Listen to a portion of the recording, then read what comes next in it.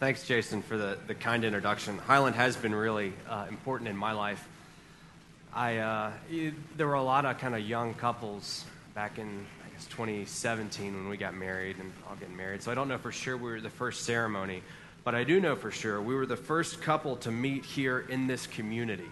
And when I look at what the community here has done in my life, it's huge. Introduced me to my wife, walked us through dating, walked us through marriage, bearing with us as we raised 4 crazy boys. It's a blessing.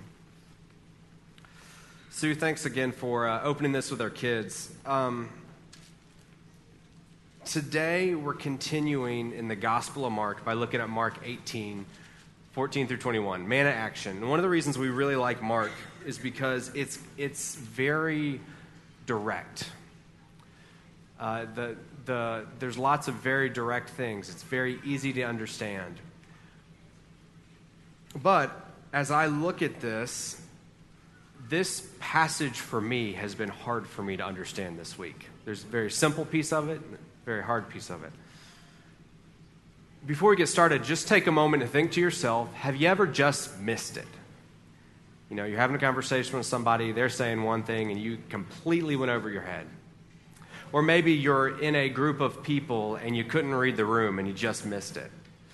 I think that's how I've felt this week, is that I've been missing it. And so as we look at the disciples this week, I've really struggled to say, yeah, that's me. Jesus has been talking a lot about hard-heartedness. He's talked to the crowds, he's talked to the Pharisees, but now he has a moment with his disciples. And what do you know? They don't always, one of the things we see in Scripture, and I'm so glad for the Gospels written by the disciples, and they're vulnerable enough to tell us when they really missed it. And so this is one of those times. But it's got me really thinking today how much I've missed it. As we continue in Mark, Jesus has just fed 4,000 people from a few loaves and fish and responded to the Pharisees for a request for a sign. If we look at Mark 8, 12 through 13, we were in last week. When he heard this, he said, he's talking to the Pharisees, and they ask for a sign, and then he says, when he heard this, he sighed deeply in his spirit, why did these people keep demanding such a miraculous sign? I tell you the truth, I will not give this generation any sign. So he got back in the boat and left them and crossed to the other side. Last week, Jason challenged us to think about the state of our hearts as we approach Jesus. Do we come to him with our own agendas, with an open notebook? Do we come out of our need and desperation? Trade the agenda for the notebook, arguments for confession, trade closed hands for open hands. And that's something the Pharisees didn't bring to Jesus. Because when it comes to Jesus, it matters. It's not just about belief. It's about faith. Faith that the Pharisees weren't even willing to entertain. They didn't have those open hands. So today we're going to look at Mark and answer the question, what next? So if we walk with open hands, then what next? If we open our hearts to Jesus, if we sit in the chair, if we have faith, what next? Today we see a picture of the disciples' response as they followed Jesus in this. But before we jump in, kind of pull back to the context and put yourself in Jesus' shoes for a moment. He had just spent 3 days with 4,000 people, teaching them, talking to them. And it's probably safe to assume that those 4,000 people who traveled from all over the place were pretty open to what he had to say. They were genuinely seeking the kingdom of God with open hands and soft hearts. And Jesus, without being asked for a sign, they weren't asking for it, he fed them all miraculously. He said, these people have been here, they're going to fall over if they go home. He fed them. Then he goes in the boat, he crosses the Sea of Galilee, and he happens upon the Pharisees. And he walks in, and they are standing there, and they immediately ask for a sign. It's like, before you enter our town, give us a sign that you are who you say you are. They're immediately closed. So he goes from all these people that are really open to Pharisees that are immediately closed. With emotion, this deep sigh, he gets back in the boat and travels back with an intent to travel across the Sea of Galilee. So he just sailed across the sea. He had a short interchange with the Pharisees, so short that he just turned around, got back on the boat, and left. All right. So if I'm in his shoes, it's been a rough few days. And then the disciples. And one of the things we see in Scripture is the disciples don't always get it the first time, very much like us. Picture Jesus now, the day that he had with the Pharisees. He gets back in the boat, probably frustrated, sits down, and we pick up in verse 14. But the disciples had forgotten to bring any food. They only had one loaf of bread with them in the boat. As they were crossing the lake, Jesus warned them, "Watch out.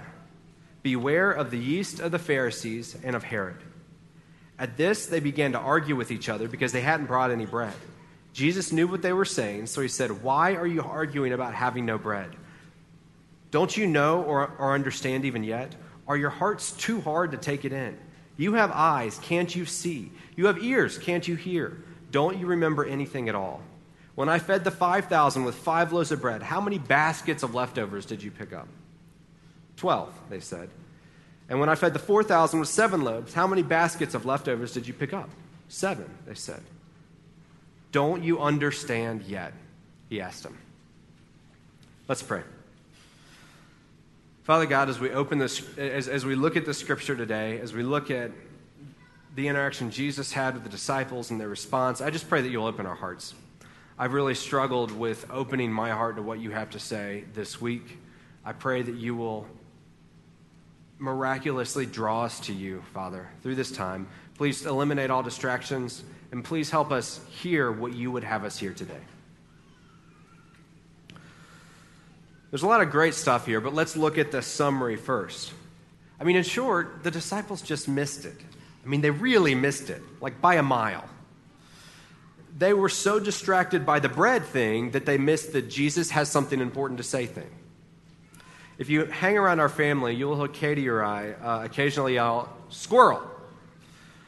Some of our reach group may have heard this, and it sounds really odd, but it's kind of become a thing in our family. It comes from the movie Up. So if you've ever seen the movie Up, there's a talking dog. He has a collar that allows him to talk. And so he gets up and talks, rambles a little bit, but occasionally in the middle of a sentence, he'll yell out, "Squirrel!" Sees a squirrel off to the side, it distracts the dog, and so the dog's saying everything that he thinks. And so squirrel is a kind way in our house, kind of a kind way, when we're talking to one another, and that person is obviously not paying attention, we look at them, we very gently and kindly yell, "Squirrel!" right in their face, and it kind of brings them back without, at the same time, usually not making them mad. We deal with a lot of distraction in our house due to the age of our kids. I have a friend who has a girl and a boy, and he has shared with me, and he may have got this from somewhere, I don't know, but I thought it was interesting. He shared with me that he's seen differences in the way his girl and his boy interact, and the way girls and boys in general interact. He said when he's talking to his girls, it's like there's a satellite on their head. Like she can be looking in one direction, but still listening to something that he's saying, or listening to him, but still fully aware of the conversation over here. It's kind of like this satellite that's always listening, always kind of aware of what's going on. But with his little boys, he said, it's like a pipe. And if that pipe isn't pointed to you, there's nothing going in. No attention, all distraction, they're going to be looking right at you. And so we've seen that a lot in our house. In fact, I've learned that if the boys are watching TV or something and I have something very short, very important to say, I have to stand in front of them, get in front of the pipe, and speak directly at them. But it's interesting, actually, if I stand in front of them too long, then their eyes start going off to the side like this, because I'm standing in front of the TV, and their eyes kind of start going here, like they're going to look around me by moving their eyes, and if I stand there long enough, their cheeks kind of start going this way too. And then the head, it's like a little twitch. And so they think if they do it really slowly, maybe I won't notice that they're not looking at me and they're trying to get back to the TV. We're so easily distracted. And that's one of the things that I thought about when I saw this, because that's a big part of our lives. It's kind of what happened with the disciples. They're talking about there's only one loaf of bread on this boat, and Jesus has been thinking about this experience he's had with the disciples, with the Pharisees. I get the picture that he says, don't be like that to his disciples. Please, don't be like the Pharisees. And I kind of feel like maybe the disciples are looking at him, trying to make sure they're listening, and it's that attention span, Oh yeah, but who forgot to bring the bread? I mean, that's really how it went. They're arguing about bread. Jesus says, don't be like the Pharisees. And then they started arguing about who forgot to bring dinner. I don't know what Jesus did, but I sure would have kind of dropped my head in my hands. I mean, you saw how close the Pharisees were. The disciples saw how close the Pharisees were. Before that, he fed 4,000 people. There's maybe 250 people in this room. I mean, the max occupancy in this space is 315 or 350 or something like that. He fed 4,000 people from 7 loaves. We just saw, and so they knew he could take care of this. And Jesus is thinking, we just saw some of the people he was sent by the God of the universe to save completely closed off and unwilling to hear. So why is the number of loaves of bread we have on this boat actually an issue? They missed it. It's kind of funny, kind of sad, but the way we see Jesus responds is that this is serious. I mean, it is a little humorous if you look at it from the outside. They're easily distracted. We're all easily distracted. But having our attention distracted from Jesus, from his kingdom, it's more than just a distraction. Something I have come face to face with in preparing for this morning is that being distracted from Jesus, even by my own very valid personal needs, is indicative of a heart that's not soft, maybe a heart that's a little hard, and a Christ follower, a heart that misses it, missing Jesus and the path that he's walking around us. Now, I'm not saying this is like Pharisees or Pharaoh back in the Old Testament, where the hardened heart allowed no belief, but there is a bit of a hardening of heart that allows them to not see what God is doing. I may have shared this before, but one of the early formative moments in my career, actually in my young life, in my career, I was talking with my dad about leaving a job because I was frustrated, and I said something to the effect of, I want to know what God has for me, what job God has for me. Where am I supposed to be? And my dad kind of took a pause, and I've always remembered this, and he said to me, Joel, maybe God doesn't care what job you have. And that kind of blew my mind because I'm young. I'm thinking that God cares about that. I care about that. Surely God cares about that. It's not that God didn't care. But his point, what he said to me is maybe God doesn't really care what job you have. Maybe he cares, what are you serving? How are you plugging into his purpose? Are you serving him wherever you're at? See, it wasn't about my job that was important. It was about God's purpose. Last week, Jason shared with us this picture of the chair. I don't know if you remember this. I mean, it's last week. If you're here, I hope you remember this. If you weren't here, the idea of belief versus faith. I may believe that this chair will hold me.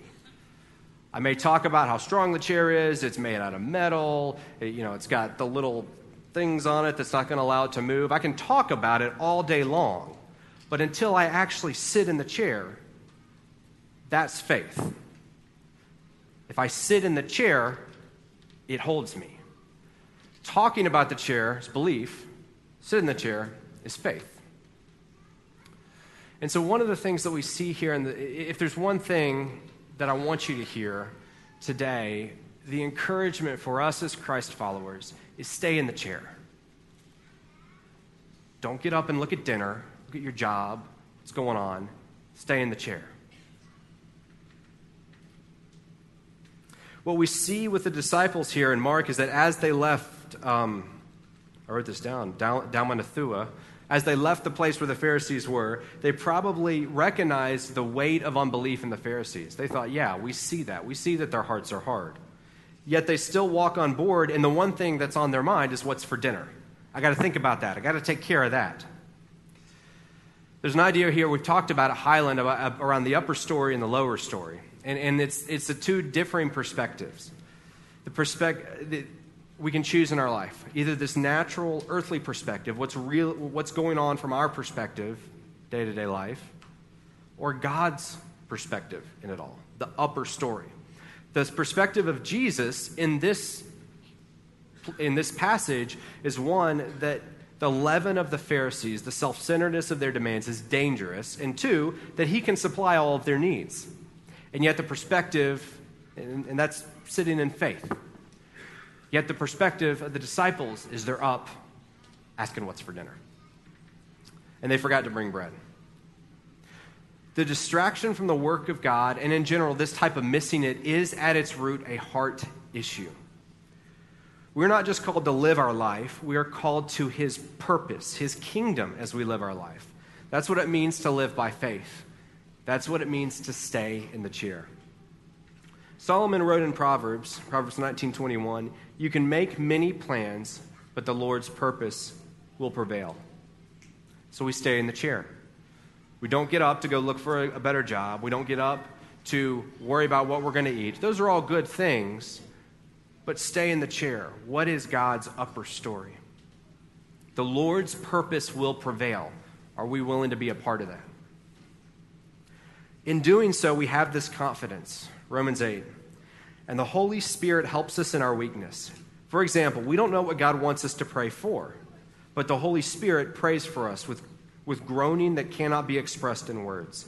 And the Father who knows all hearts knows what the Spirit is saying, for the Spirit pleads for us believers in harmony with God's own will.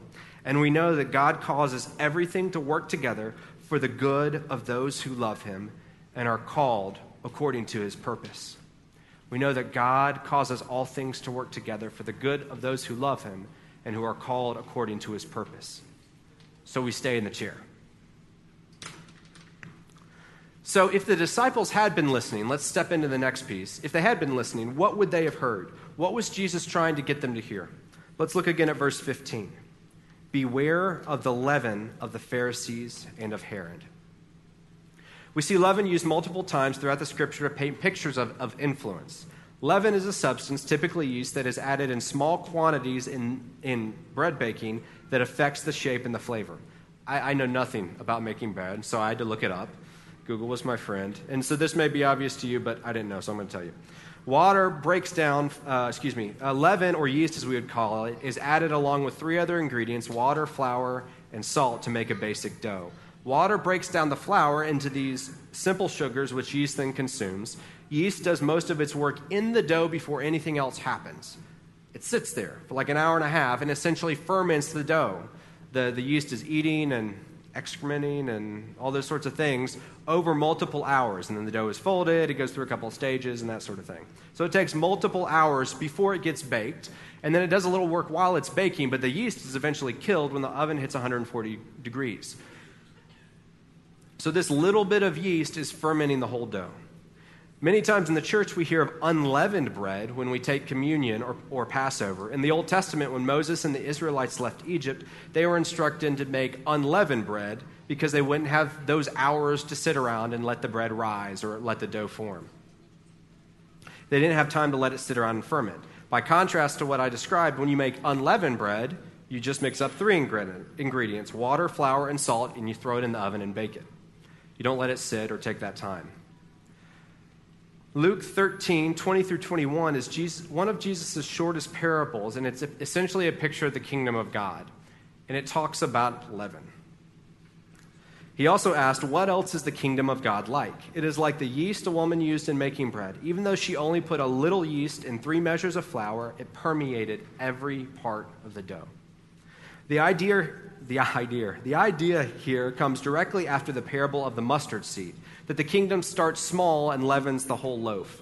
To give you perspective, if you're baking a loaf of bread, you're looking at about 4 cups of flour, enough to fill 2 water bottles, thereabouts, to 1 or 2 teaspoons of yeast, of leaven. It's just a little bit. But in 4 cups of flour, it ferments the whole dough. The idea being is it changes the whole loaf. That's what the kingdom does. But most of the time when we hear about yeast, it's actually used in the context of something bad. 1 Corinthians 5, 6 through 7. They're talking about sin in the church, and he says, your boasting about this is terrible. Don't you recognize that this sin is like a little yeast that spreads through the whole batch of dough? Get rid of the old yeast by removing that wicked person from among you. Then you will be like a fresh batch of dough made without yeast, which is what you really are. Christ, our Passover lamb, has been sacrificed for us.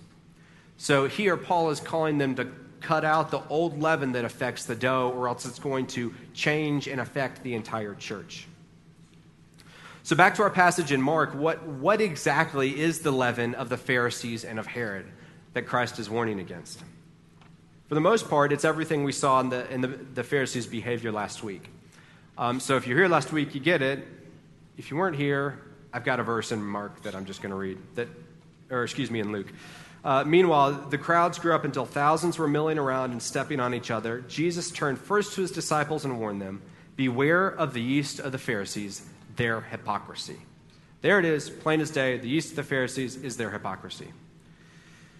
Their pretense to love God, but to only love themselves. Their agenda, as we heard about last week. So what is the yeast of Herod? Herod Antipas was the son of Herod the Great. Herod the Great was the one who tried to kill Jesus as a baby. Herod the Great was raised as a Jew, but was ultimately beholden to Rome, and so acted like Roman, probably not even pretending to act like the Pharisees. His son was Herod Antipas, and we don't know for certain whether or not he was raised Jewish. He was familiar with the Jewish customs. What we do know is that he served himself rather than God. Herod Antipas divorced his first wife to marry Herodias, the former wife of his half-brother. John the Baptist, Jesus' cousin, and of course prepared the way for Jesus, spoke out against this arrangement. John the Baptist was arrested because he spoke out against Herod Antipas doing whatever he wanted, and eventually beheaded.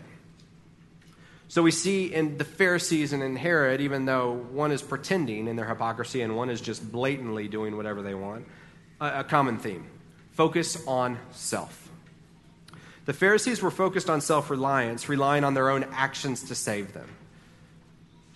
As Jason said last week, their agenda rather than Jesus in order to show and dictate how good they were. Herod was blatantly self-centered, focused on doing what he wanted and pleasing himself, literally beheading those who spoke out against him. Beware of the leaven of the Pharisees and of Herod Antipas was basically saying, beware of hypocrisy, self-centeredness, and self-reliance. And what's so interesting and convicting to me here is as he was trying to say this, the disciples were focused on themselves. They were focused on the fact that they hadn't brought enough bread, that they were hungry. What are they going to do? Beware of self-reliance, self-centeredness, and self-focus. That's a call to us. Just a little bit of those things, like yeast, can affect and ruin our person, our families, and our church. It's important. Let's finish let's finish our conversation and kind of step into looking at how Jesus responds. So they missed it. He was trying to tell them something important. How did he respond? We don't see in Jesus... Well, let's read it first, and then I'll talk to it. Mark 8:16. As they began to argue with each other because they hadn't... At his comment on yeast of the Pharisees, they began to argue with each other because they hadn't brought any bread.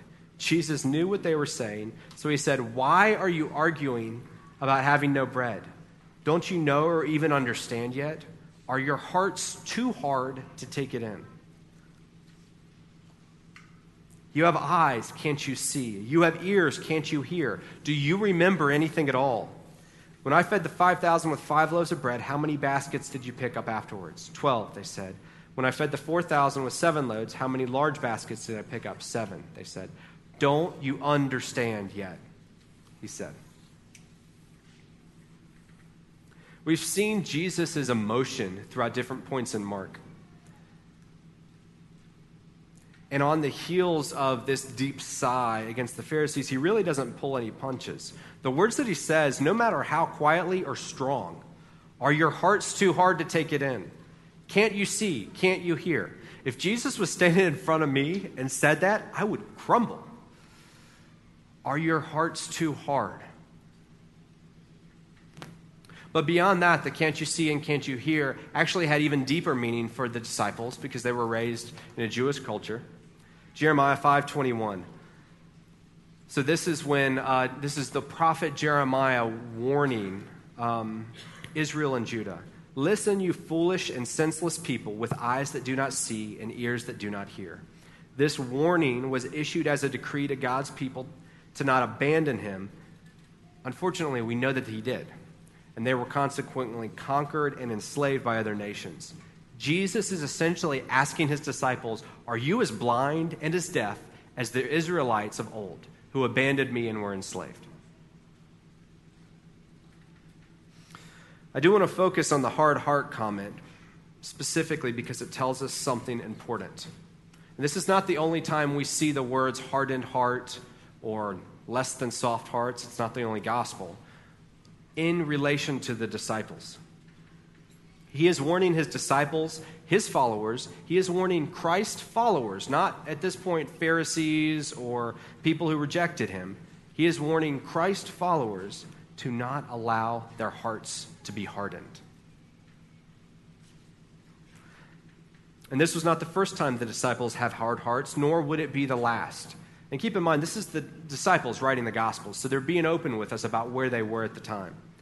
2 chapters earlier, Jesus walks on the water. So if you're familiar with the story, Jesus is sleeping on shore. The disciples are out in a boat. A huge storm comes. They don't know what to do, and Jesus is walking across them to the water, walking across them on the water. Verse 51, Mark 6:51. Then he climbed into the boat, and the wind stopped. They were totally amazed. They still didn't understand the significance of the miracle of the loaves, the feeding of the 5,000 at that point. Their hearts were too hard to take it in. He walked across the water, kind of like Jason said last week about a generation asks for a sign. Jesus walked across the water, and their hearts were still too hard to take in who he really was. They didn't understand who was right in front of him. Even after Jesus is raised from the dead, we see in Luke on the road to Emmaus that he meets two disciples and they don't recognize him. And he starts to talk with them about this whole plan that God has from the Old Testament to the New Testament, and he calls them foolish and slow of heart. In multiple gospel accounts, their inability to realize his return is attributed to their hearts and the hardness of their hearts, even though they were his disciples. Now, it's easy to look at them, it's harder to look at us. And this is why I've really struggled with this passage this week, is because the hardness, because what we see here is not those people who don't believe, those people who didn't accept Jesus, the Pharisees. What we see here is Jesus saying some very strong words to his followers. And as I examine my own life, I see it in my own life. There are times when my heart becomes hard, when I can't hear the upper story, when I can't see the upper story, because I'm not following Jesus. I'm not sitting in the chair. I've gotten distracted. I'm looking around at how to get food, how to take care of my family, how to raise my kids. All very good things. But I miss it when I'm not sitting in the chair. Actually, if you look at the disciples, we have a level of encouragement, because throughout the entire ministry of Jesus, his disciples only saw the lower story, even through the resurrection. They missed the upper story. They missed what God was doing. They didn't, but the encouragement to us is that after the Holy Spirit came, after Jesus ascended to heaven, they got it. They opened their hearts, and they took the gospel to the ends of the earth. There is hope if you're feeling that you may have a hard heart today. So a question for you. One of the ways we can kind of determine, do we have hard hearts, is do you see God working? And the reason this is a question to ask is because we know that regardless of whether we see it or not, God is working. Isaiah 46, 9 through 10. Remember the things I have done in the past, for I alone am God. I am God, and there is none like me. Only I can tell you the future before it even happens. Everything I plan will come to pass, for I do whatever I wish. We believe that God is knowing, is all-powerful, that he is God. Therefore, what he plans will come to pass with or without us. Because he loves us, he has called us into his plan and to his purpose for our good. It's about his agenda, not ours. He is working whether we see it or not. And so one of my questions for us today is, do we see it? Are our hearts soft? Do we see him working? Do we hear his plan? Or do we only see the bread in the boat? This hard-heartedness is how the disciples missed it. It's why they were arguing about dinner when Jesus is warning of a real danger to their souls. I want to be clear. It's not sinning. It's not wrong to think about planning for your next meal, or where's my job going to come from, or how do I raise my kids? What school do I go to? What college do I go to? But in light of what Jesus had already shown them, he had shown them that he would provide. It was an act of unbelief. Another question we can ask ourselves is, what concerns you? What concerns us? In the Sermon on the Mount, Jesus said that if he clothes the lilies and clothes as fine as those, and feeds the birds of the air, how much more so will he take care of our needs? How much more so will he clothe and feed us? Whom he loves deeply. Like the disciples, are we concerned with things of this world, valid though they may be, or are we trusting God? And I don't want to minimize anything that you're going through right now, because there are times of hardship. But are we only sitting in the chair when things get hard? Or are we always in the chair aware of what God is doing around us? I can personally attest to you that this is not always my natural state. I work for Mission Health in town. I'm an IT guy, essentially there, and a technology guy. And many of you may have heard that they're under due diligence to be acquired by HCA, which is a large hospital, a large healthcare organization based out of Nashville. And so the company that I work for is going to be employed. And the stuff I'm saying is all in the paper, so you can go read it. One of the things that's been published in the paper is that, when they start asking, what is that going to mean for the people who have jobs here? And one of the things that was said in the paper is probably nothing for the clinical staff. I mean, we still have to take care of patients. That's what we do. But one of the things that HCA is interested in bringing to Mission Health is economies of scale. Purchasing medical supplies, purchasing medicine. Because they're so much bigger, they can do that more cost-effectively. And they can also do non-clinical things, back office functions, like IT, much more efficiently. In other words, I'll just leave it at that. There's lots of reading between the lines. You can go read the papers, and they've got a whole website and everything. But it's caused lots of people to have questions, and we don't know. But I have found myself with a choice every week as I wake up and go to work. Am I taking action to act in a way that ensures my family is safe and that my career is good and that my job is not in danger, or that I have a job? Or do I trust God to take care of our needs? Do I look to God? Do I go into work and say, God, what are you doing?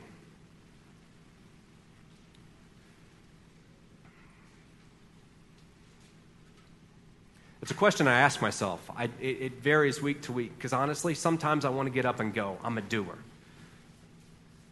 But if I'm in line with God's purpose, he has said he will take care of us. And he has a purpose for us now. He has a purpose for me now. Faith is sitting in the chair. The walk of a Christ follower is actually staying in the chair. Not about being distracted and getting up and going to look at the bread and arguing about what bread we have. And you get it, right? I've said it 100 times. Stay in the chair. Stay in faith. So, band, you can come on up. So a couple of questions for us today.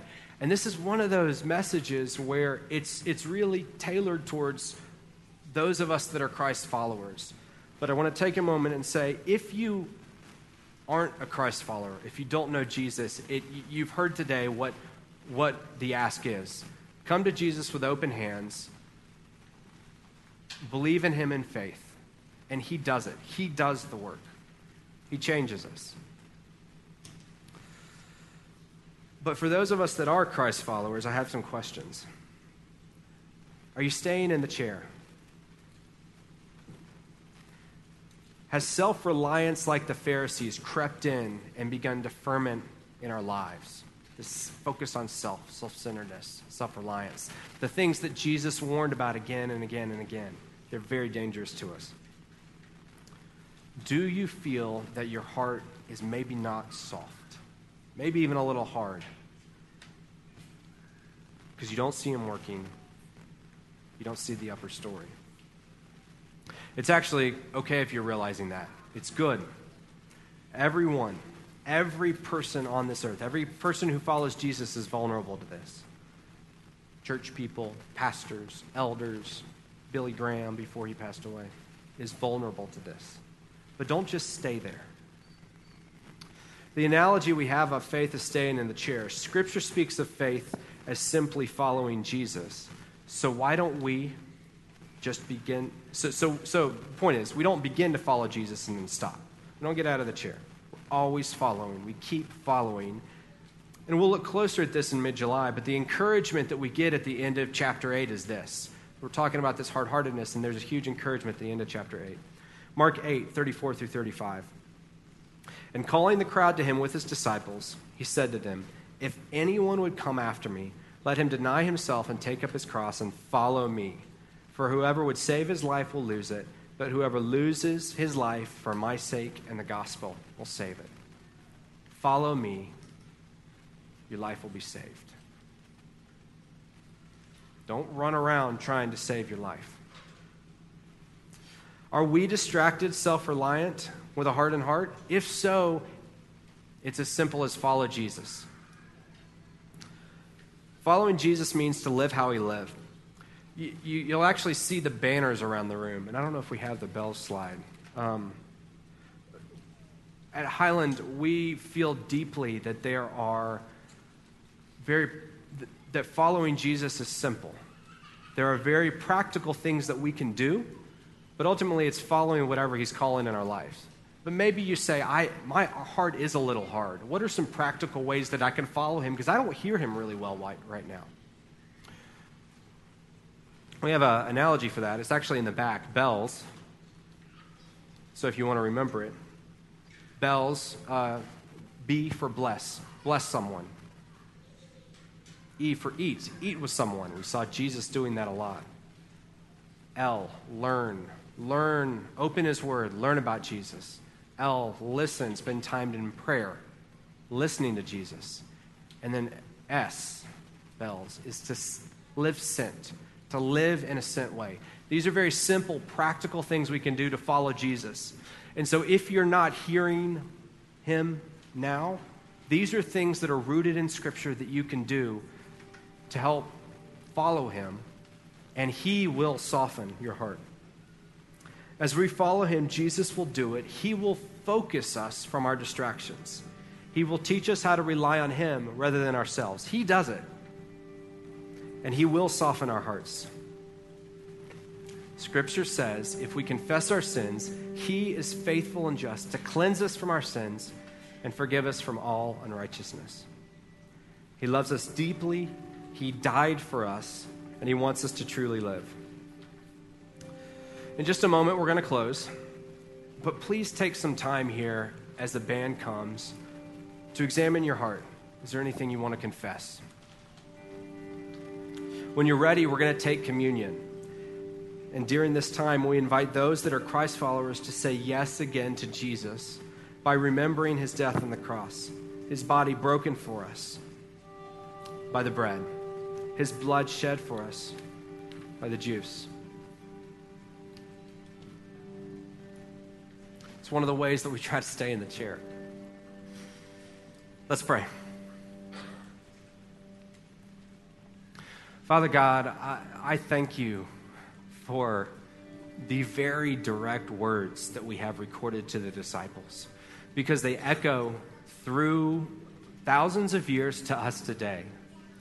And they teach us, and Father, your words to us may may be strong, but they're for our good. And they show us how much you love us. And we have this hope, Lord, that you are making all things new, that you are doing that in our hearts. Thank you for promising to soften our hearts if we simply follow you. Father, there's lots of things here around around the leaven of the Pharisees, Lord, and distraction. And so I don't know what you're speaking to the hearts in this room, but Lord, that I do pray that you will speak gently but clearly. Show us ourselves that we may follow you better. Thank you so much, Lord, for your love. Thank you for sending Jesus to die on the cross. We remember him today as we take your communion. Father, thank you. May everything we say and do glorify you. In Jesus' name.